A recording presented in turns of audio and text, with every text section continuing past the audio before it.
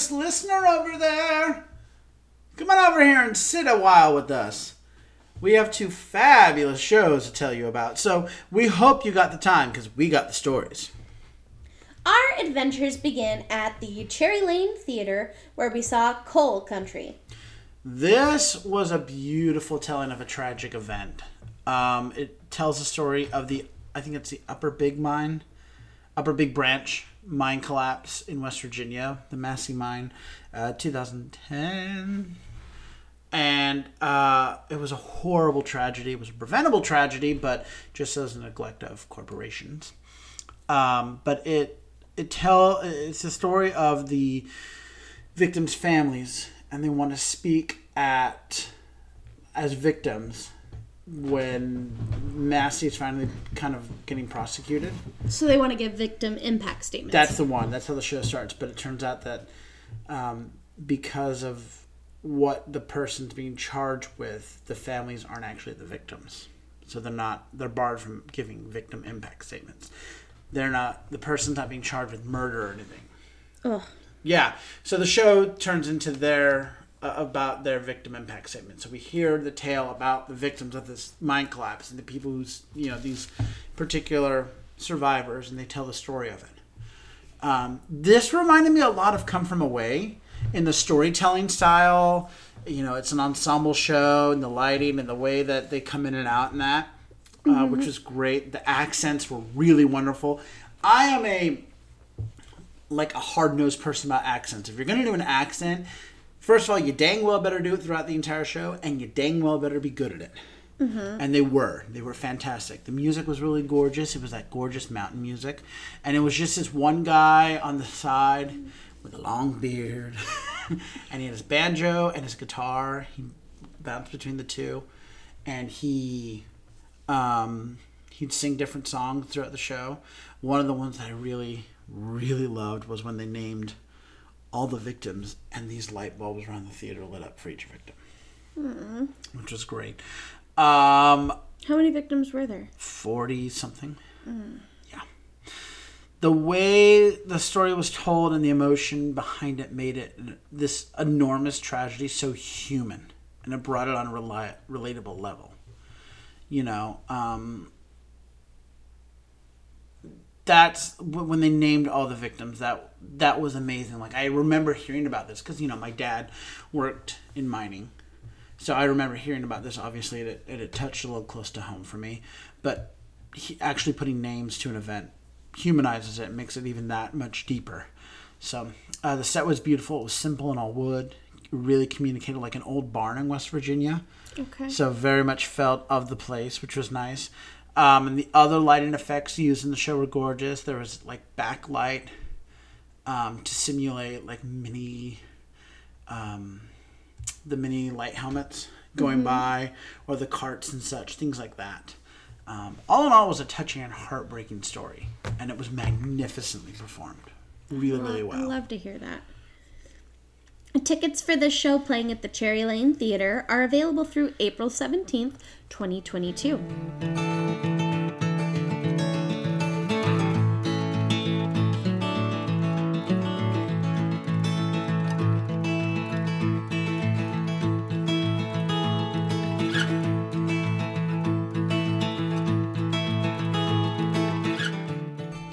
Continuing on our journey, we head to a new theater for us, the Connolly Theater, where we saw the newest show from page 73, Man Cave. One word for you, Hope. Brujas. Oh, yes! Yes! I love Brujas. I didn't realize that that's what this show was. I know. So this is a wonderful story about magic and ancient witchcraft, particularly Mexican witchcraft. The writing was fabulous. The script and the fluidity by which the story moves, amazing. First of all, if anyone watched Hey Arnold as a kid, the theater that this is performed in reminds me of the auditorium. It's in a middle school auditorium. So I was like, okay, we're off Broadway. All right, cool, go team. What a fabulous production, though. I was like, this, okay. It was amazing. The characters were so wonderful, and I loved how different yet similar they were. Everyone was, you know what I mean? you had all the makeups, all the different personalities that you needed to really balance it out. And I feel that different classes and generations that they were surrounded by or they took place, like, molded them in the way that they spoke. So, like, the live-in housekeeper, she had less of her accent. She spoke more, I don't want to say proper, but she reflected that she was working for a congressman. She sounded like a congressman. Where, you had the mother, she sounded older, and you could tell she spoke more in, like, older ways. The younger kids spoke, yada, yada, yada. Like, you could hear where they were in their class or who they were around, kind of thing. Okay. And the powerful message in the show that in regards to, like, domestic violence and escaping the abuse and the abuse of power along with systemic racism was really important. The show starts with the girl showing up and she's been beaten to hell by her white cop boyfriend. Mm-hmm. And it's kind of one of the things of, because they're all Mexican, what can they do? Mm-hmm. He's a white cop. Who are they going to believe? Yeah. And I mean, that's a sad but true fact. And then, of course, she's afraid that if she leaves, he's going to have her mother sent, deported. He's going to call immigration. And then, the live-in housekeeper, who's also Mexican, works for a bigoted white Arizona congressman. Like, there's all this stuff, but it's like, this isn't far from now. Yeah. So it's addressing all these issues, and I love that. The set was really detailed and homey. It did remind me of rooms I've seen in Arizona. I was like, oh my God, I've been in those rooms. The lighting was really cool, especially in communicating outside, which sounds really weird, but to be able to communicate the sudden storms, which are very important. Yes. As well as, like, car lights and stuff. That was amazing.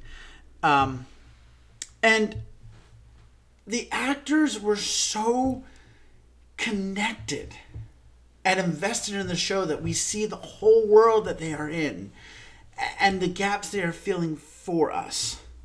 We really feel we feel like we're a fly on the wall. Does that make sense? Yes.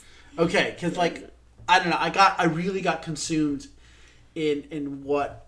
Well, I can tell how consumed you were because you were like, do feel. You're confusing your words, but it's because you're so invested in trying to make sure you're describing it correctly. Yeah, because I found myself wanting, like, I knew what they were trying to do. They're trying to get their friend to run away. And I found myself being like, yes, you have the support system. Go, go, go, go, go. And then, like, I also found myself understanding where she's like, no, I'm going to stand and fight. And I was like, yeah, okay. I guess. And then seeing what ultimately happens, I was like, oh, this is cool. Of course, being married to a witch, you kind of got to buy into it. So this was really, really cool. Tickets for the show playing at the Connolly Theater are available through April 2nd, 2022. Before we go, we want to make you aware of our next monthly feature. April is both Arab American Heritage Month and National Sexual Assault Awareness Month. We will be recognizing both of these every Wednesday and Friday on our social media, starting April 1st. On Wednesdays, we will be honoring Arab American Heritage Month by showcasing a groundbreaking Arab American theater artist who continues to pave the way for generations for Arab American creators to come. And on Fridays, we will recognize works of the theater that have talked about and dealt with the issue of sexual assault, as well as share resources in helping those who may have become victims of this tragedy. So be sure to stay tuned for all of the exciting bonus content coming your way next month. And this concludes this episode of the Broadway Bulletin. Be sure to tune in to our next edition coming out every Tuesday and Saturday. So until next time, I'm Andrew Cortez. And I'm Hope Bird. Reminding you to turn off your cell phones. Unwrap your candies and keep your mask on. And keep talking about the theater. In a stage whisper. Thank you.